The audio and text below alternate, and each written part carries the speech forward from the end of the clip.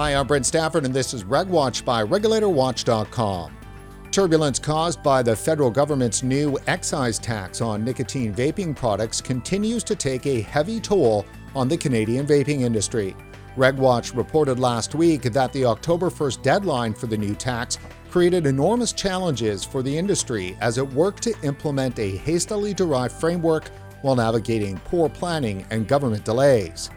Joining us today to discuss the details of the new excise tax and what the impact might be on the industry and for Canadian consumers is Ian Irvine, Professor of Economics at the Department of Economics at Concordia University in Montreal. Ian, thanks for joining us again on RegWatch. Good to be with you again, Brent. So Ian, the last time we had you on the show was this past February. We only had a sketch of the new tax based on the federal government's proposal in 2021. Please walk our viewers through the basics of the tax as passed into law and implemented, and were there any changes from when we last spoke? Well, when the initial proposals came out, the Department of Finance was somewhat uncertain as to how exactly the tax would be implemented. This is an excise tax, and so it's a tax that is levied on the volume of product subject to tax. So here it's going to be a tax that is levied per milliliter of e-juice or e-liquid. So specifically what's going to happen, or what has happened, I should say, is that if you buy e-liquid in very small amounts, for example, in a closed pod, the excise tax on an amount up to 2 milliliters will be $1. If you buy amounts beyond that, up to 10 milliliters, the tax rises by $1 for every 2 milliliters. So a 10 milliliter purchase would be subject to a $5 excise tax. Beyond that, the tax is going to go in 10 milliliter increments. So if you were to purchase 20 milliliters, you would pay $6 in excise tax. If you were to buy 30 milliliters, you would pay $7. So 30 milliliters is a standard size for e-liquid sales. So $7 will be a standard excise levy on that size of container.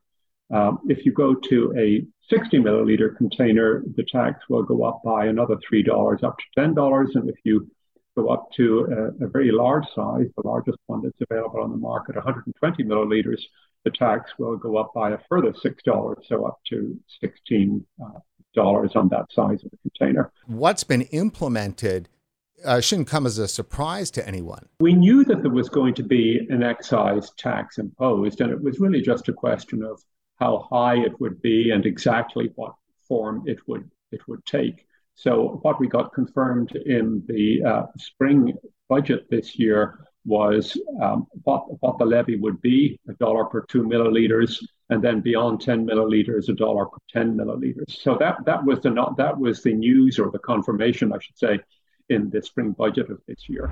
Ian, are there any inequities in the tax between the different products? You've got the closed pod systems, you've got the open e-liquid systems. Is it fairly applied? Most e-liquid is consumed as a result of purchases in a vape shop, and then people drip that liquid into their own device at home. So that's the most common way of vaping e-liquid. Individuals can also buy pre-filled pods at a vape shop. They can buy disposables at a vape shop, which contain a certain amount of e-liquid, or they can go to a gas and convenience store and buy a Juul or a Vuse type device. If you go to a vape shop, you're more likely to buy a 30 milliliter container or a 60 milliliter container, whereas if you go to a gas and convenience store, the corner store, or a dépanneur, as we call them in Quebec, you're more likely to buy a pair of pre-filled pods for either a Vuse or a Juul device. And those pods will contain somewhere between 0.7 and 2 milliliters of e-juice. So we buy the stuff in very different forms, and that's because people have different tastes, and some people like the convenience of a corner store, and some people are just happy to drip their bottle of e-juice into their own device, and then they replace the coils of the pods for their own device periodically. So it's the diversity and the way in which we consume the product that makes it challenging to structure a tax that everybody would call equitable or uniform or whatever word you want to choose. It would appear to me that this tax, as implemented, will cause quite a bit of disruption for those different kinds of tastes that you would have and where you might like to go to make your purchases. That could all unwind for some people, couldn't it? Yeah, well, it's going to it's going to be difficult to predict exactly how people are going to react just between the different forms in which we can consume e-juice. A bottle of e-juice that has 30 milliliters in it is now going to carry a $7 federal excise tax on it. And then if we have a sales tax on top of that, then 15% on top of the price will bring a manufacturer's suggested retail price of $20 up to about $31. So the federal excise tax and the sales tax together will generate about $11 in revenue relative to a $20 retail price. So that's a tax rate over the retail price of more than 50%. So it's relatively high there. And that was going to be my next question, is whether or not you feel that this tax is a modest tax. A modest tax? Oh, gee. In this particular instance where you get an $11 tax over a $20 base price, we can hardly call that a modest tax. I think it's a relatively high tax on a product which is not risk-free, but on a product which is low risk.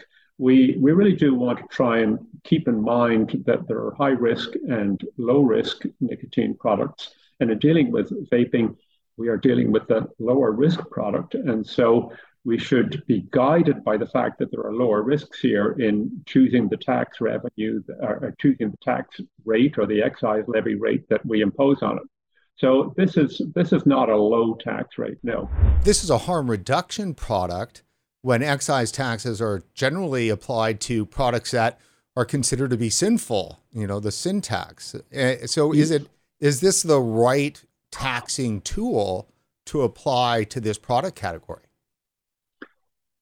Oh, well, you've opened a very big question there, Brent.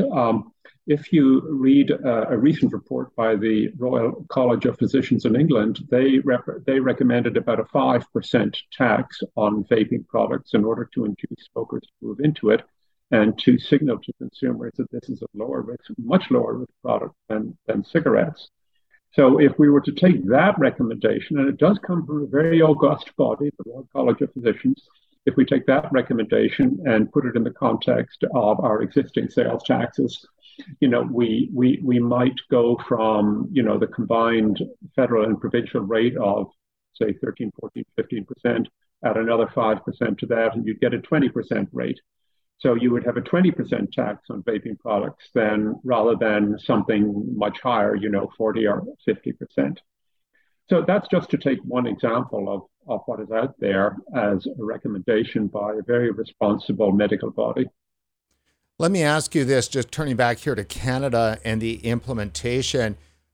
As I mentioned, there's been quite a few challenges going on with the industry in terms of the implementation of this tax. There was only just a hair over 90 days from the moment that the budget received royal assent and from when this excise tax was to be implemented or has been implemented. So there's been problems with tax license delays, excise tax stamp scarcity, lack of sufferance warehousing, and mixed inventories to market, where some of the inventory is going to be highly taxed and some of it not highly taxed.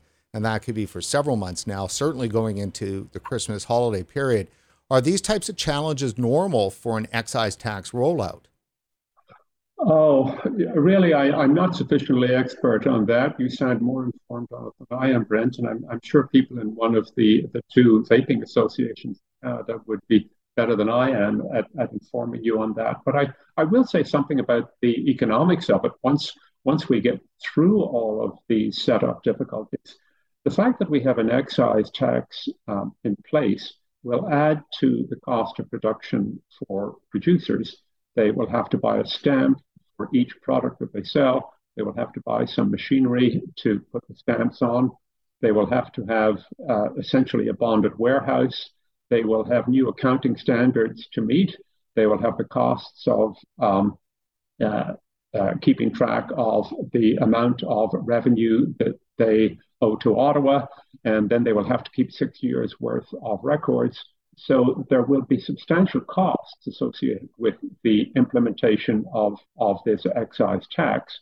And so if I were to guess, I would imagine that the ultimate price of products may go up by more than the amount of the levy per se. So if we take that 30 milliliter bottle that has a manufacturer's suggested retail price of $20, that price may go up by more than the $7, which would be suggested just by the rate itself because of the additional costs imposed on manufacturers. This is a competitive industry, and they're not monopolists or oligopolists. They're competitors, and margins are tight. And so it'll be very difficult for this industry to absorb additional costs, and it's more likely that there will be some pass on of those costs to the consumer at the end of the day. Now, let's jump into the numbers. You wrote a detailed report on behalf of the industry, providing an estimate of initial revenues from the tax to government and a breakdown of the consequences it might entail. So let's first start with the revenue. How much will this new tax generate in revenue in its first year for the government? Well, you're absolutely right in saying that I was asked to do this report, and I should disclose that I have been under contract to the Canadian Vaping Association. They asked me if I would be able to do an estimate of how much revenue would be generated. They asked me because I have a good deal of experience in doing these kinds of models. I've done these models for the cigarette industry and also for the cannabis industry. So it's not a big step then to develop this modeling for the vaping industry. So they asked me to do that, and the Department of Finance put out an estimate of $145 million in revenue when they presented their budget in the spring of this year. And the Vaping Association wanted to know from me if I thought that that would be a reasonable number. So what I tried to do was to get information on the quantity of different products sold in the industry as a whole. And then I tried to determine how much liquid was in each of those products. And then I applied the excise duty schedule to those volumes. So I made an estimate of how many pods are sold in gas and convenience stores each year, how many disposables are sold, how many bottles of different sizes are sold, how many pre-filled pods are sold in vape shops. And I did get information from the Canadian Vaping Association on these amounts, and they were able to supply those estimates as a result of having done a survey of their members. So I fed that all into what we call an economic model of the tax sector, and I came up with some numbers at the end of the day. And the numbers that I have come up with are a lot greater than the $145 million estimate that the Department of Finance made public in its spring budget. One of the key elements in building a model like this is to try to figure out by how much consumers will cut back when the price goes up. We all know about supply and demand. If the good is more expensive, people buy less of it. And what I tried to do in the model was to experiment under different assumptions about the degree to which people would cut back their expenditures and to see how that would impact the tax revenue that would be generated.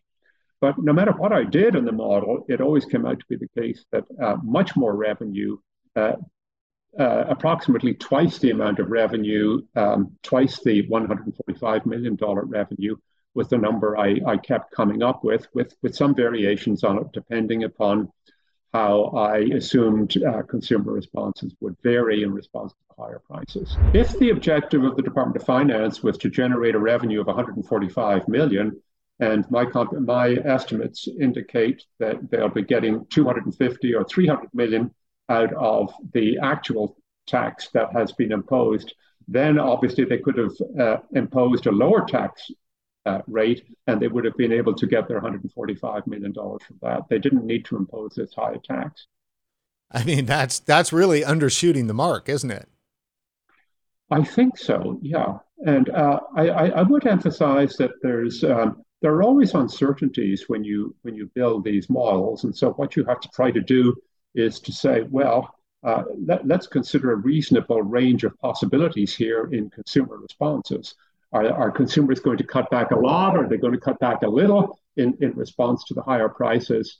And that was what I tried to do in the modeling exercise. But no matter whether I assumed that they would cut back by a very small amount or by a substantial amount, the tax revenue figures that were coming in at the end of the day were much, much higher under any scenario almost than the number that was published by finance. Let's just set that part to the side for a moment, because there's the other number that's of great concern too as well. So you've got a huge amount of revenue being generated from the tax, and then you've also got a commensurate fall in revenue for the vendors. And correct me if I'm wrong, but in one of your base estimations that it would be $365 million revenue loss for vendors this year. In putting in modeling these different scenarios, I tried to be guided by what's out there in the research literature, and sure enough, accompanying the fact that more tax revenue would be generated than was envisaged in the budget. If it's the case that consumers are going to respond by cutting back their purchases, then sure enough, there will be a reduction in revenue accruing to the vendors, the industry, the producers, and so forth. There'll be a pretty high tax revenue, and there will be a cutback in sales in vape shops and gas and convenience stores. What people are going to do as a result of not spending money in vape shops and gas and convenience stores, if it is the case that they respond reasonably strongly to the higher prices, is difficult to say. We don't know if some will go to, or we don't know how many buyers will go to the illegal market. We don't know if people will go back to cigarettes. If you're concerned about public health, then you would hope that would not happen. But we're in fairly new territory here, and we're not really quite sure how people will respond by in possibly going into other markets or looking for other sources for their nicotine. Well, and that begs the question on how many vapors do you think, or do we know, who might go back to smoking?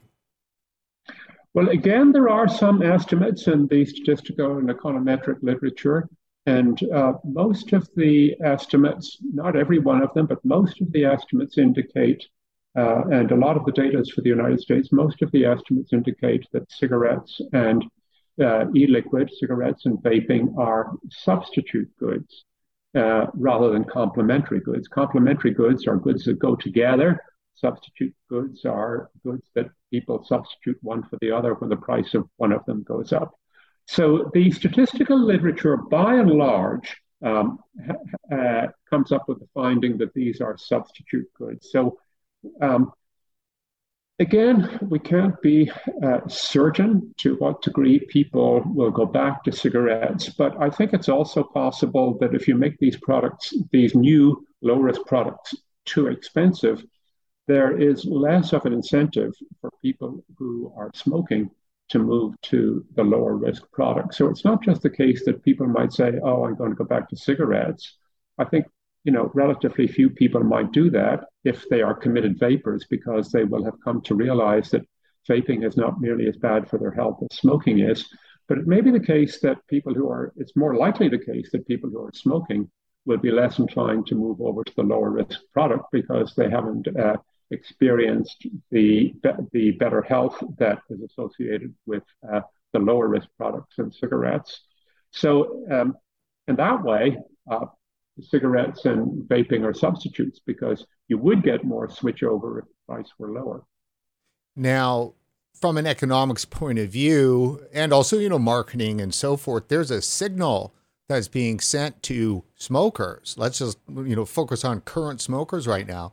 There's a signal being sent to the smoker from the government through this tax, whether they like it or not. What do you think that signal is? Well, it's not a terribly positive signal. I would, if and I'm not speaking for anybody other than myself here when I say what I'm going to say now.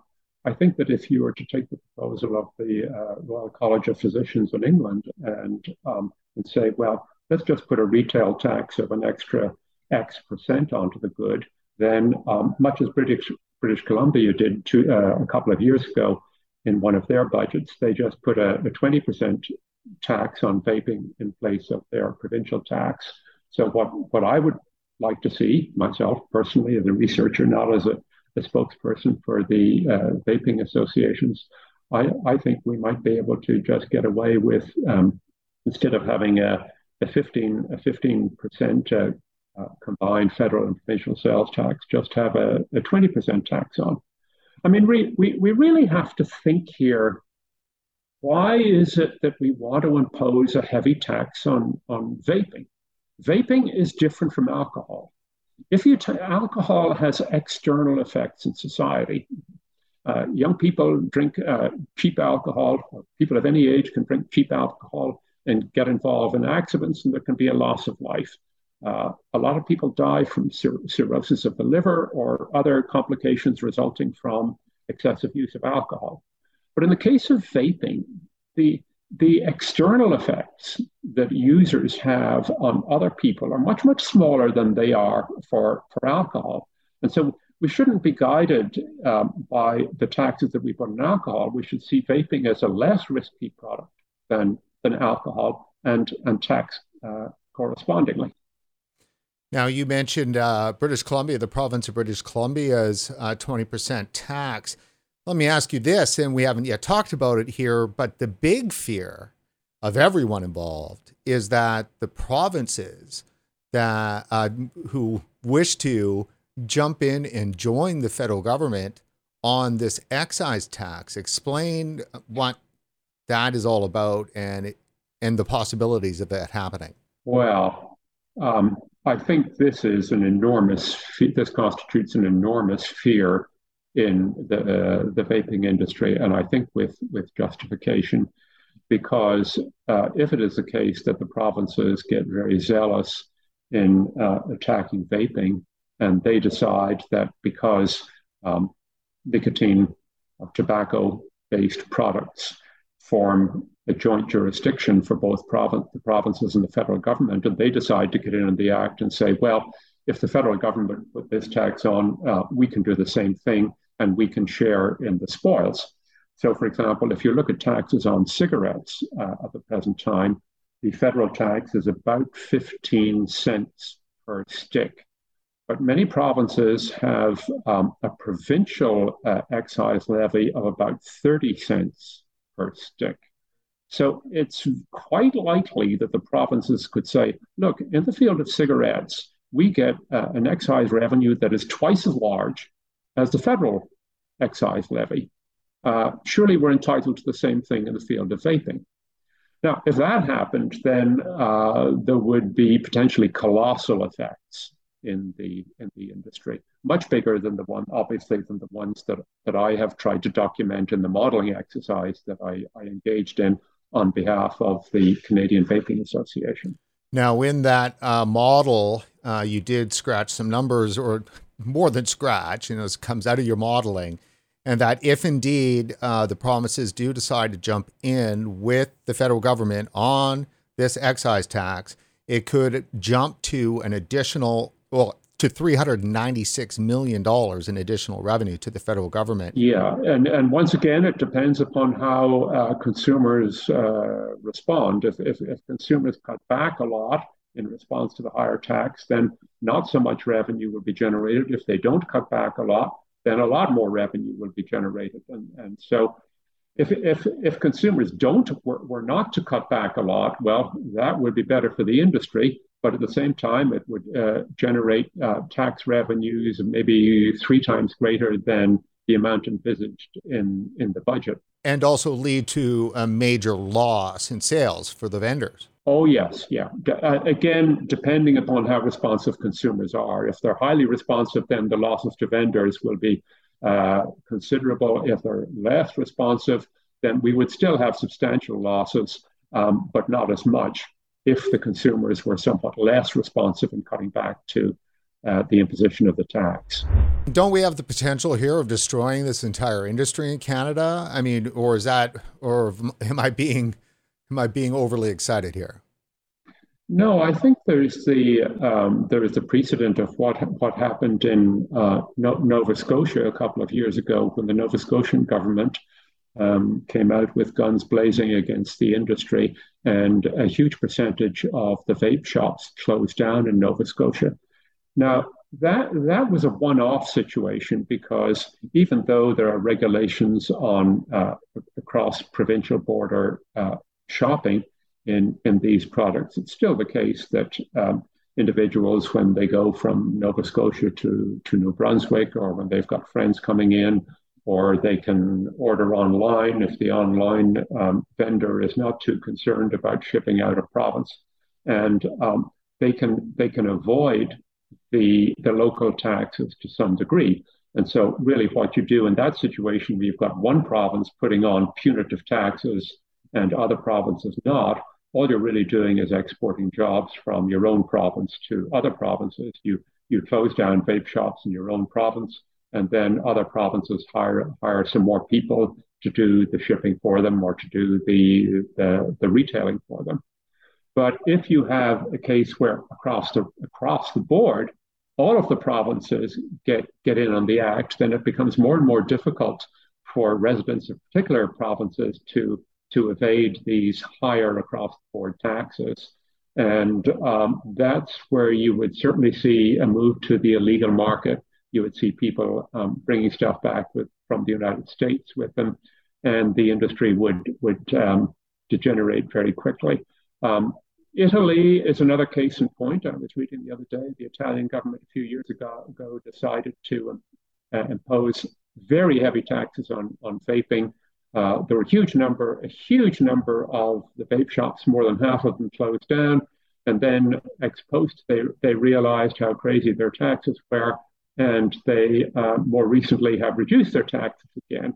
So it would be really nice if we didn't have to go through that learning process in Canada when there's already experience out there.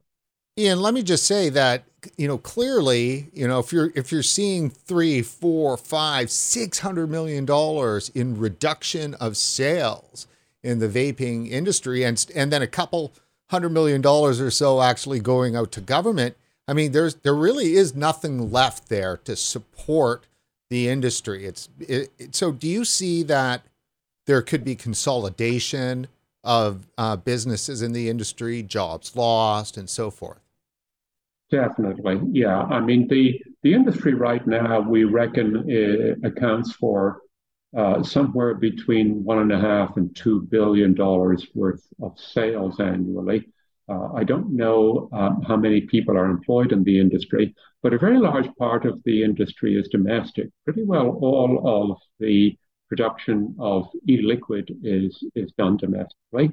A lot of the finished devices are imported, so the dual-use devices are made overseas, and most of the disposables are made overseas also. But there's a very sizable domestic component in this industry. So if there are big cutbacks as a result of a high federal rate and then a high provincial rate, then there is going to be an impact on the domestic economy. It's not just the fact that we will be importing fewer goods from China or wherever it is we're importing our disposables. Ian, we just had Dr. Kenneth Warner on the show, eminent tobacco controller out of the University of Michigan. And also, too, with him was Cliff Douglas, also from the University of Michigan and former vice president of tobacco control at the American Cancer Society. They were on the show talking about a range of these issues, and specifically on tax. Levying high taxes is really tobacco control 101. It's the first step that you take to really try to take out big tobacco and to make, smoking unappealing for the consumer. And then when I look at what's happening here, I can't help but not think that the government of Canada knows this, iron hard rule of economics and tobacco control, and that's tax something extremely high and people will stop using the product. I think there are a couple of things to say there.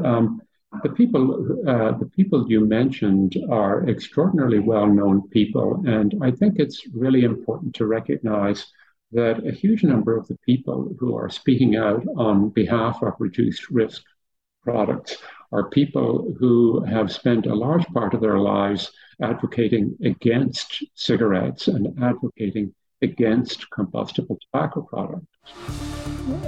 The people who are speaking out on behalf of harm reduction are not mouthpieces for the industry. In many cases, they are eminent scholars who have published hundreds of papers over their lives and have been extraordinarily worried about the impact of combustible tobacco on the health of the population. Not so long ago, a group of, I think, 13 past presidents of the Society for Research in Nicotine published an open letter, and they advocated, these are presidents of the society, and they advocated that society and government have a more open attitude to the use of reduced harm products in enabling people to transition from a high risk to a much lower risk product. So all to say is that, there are a lot of very wise people out there who are advocating for low-risk products. They recognize that, we're all human, we're all prone to want to consume certain items that may not be great for us, but nonetheless may not do us a great deal of harm at the end of the day, and we just have to be willing to tolerate that in an open society. Some people like to buy lottery tickets. Some people like to have a glass of wine with their supper. Some people like to consume cannabis in the evening after their day's work. Some people like to vape on nicotine. So we should think about nicotine in that context rather than thinking about it as a big evil in the same way as we might think about combustible tobacco. So Ken Warner and his colleague that you had on are very eminent people, and they really should be listened to.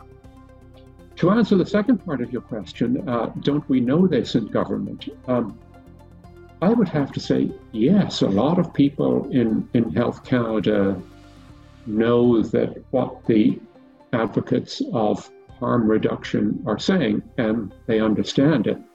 But it seems to me that there is a very strong set of traditional embedded forces that is unable to distinguish between the impacts of combustible products and non-combustible products. What are these people going to do if they adhere to the belief system which says, hey, these are low harm products, let people consume them? They won't be able to spend their days guiding us through our lives and guiding new and formulating new principles for us to live by. And so there's an entrenched culture that grew up and is based upon a distrust, reasonably so, of tobacco companies and fear of the health consequences of consuming combustible tobacco. And I think it seems to me that it's very difficult for a lot of people in Ottawa to break out of that historic culture and to try to see harm reduction for what it is. It took us a very long time as a society to buy into needle exchanges, but by and large, most of us have bought into that idea. Needle exchanges are harm reduction processes, and I think we have to try to think of vaping products as reduced harm products rather than being a product which, rather than being products which are going to cause us endless ill health, they are not in the same category as cigarettes at all. And I don't know how long more it's going to take to for Ottawa to get out of its traditional mindset that is still thinking about battles with tobacco companies.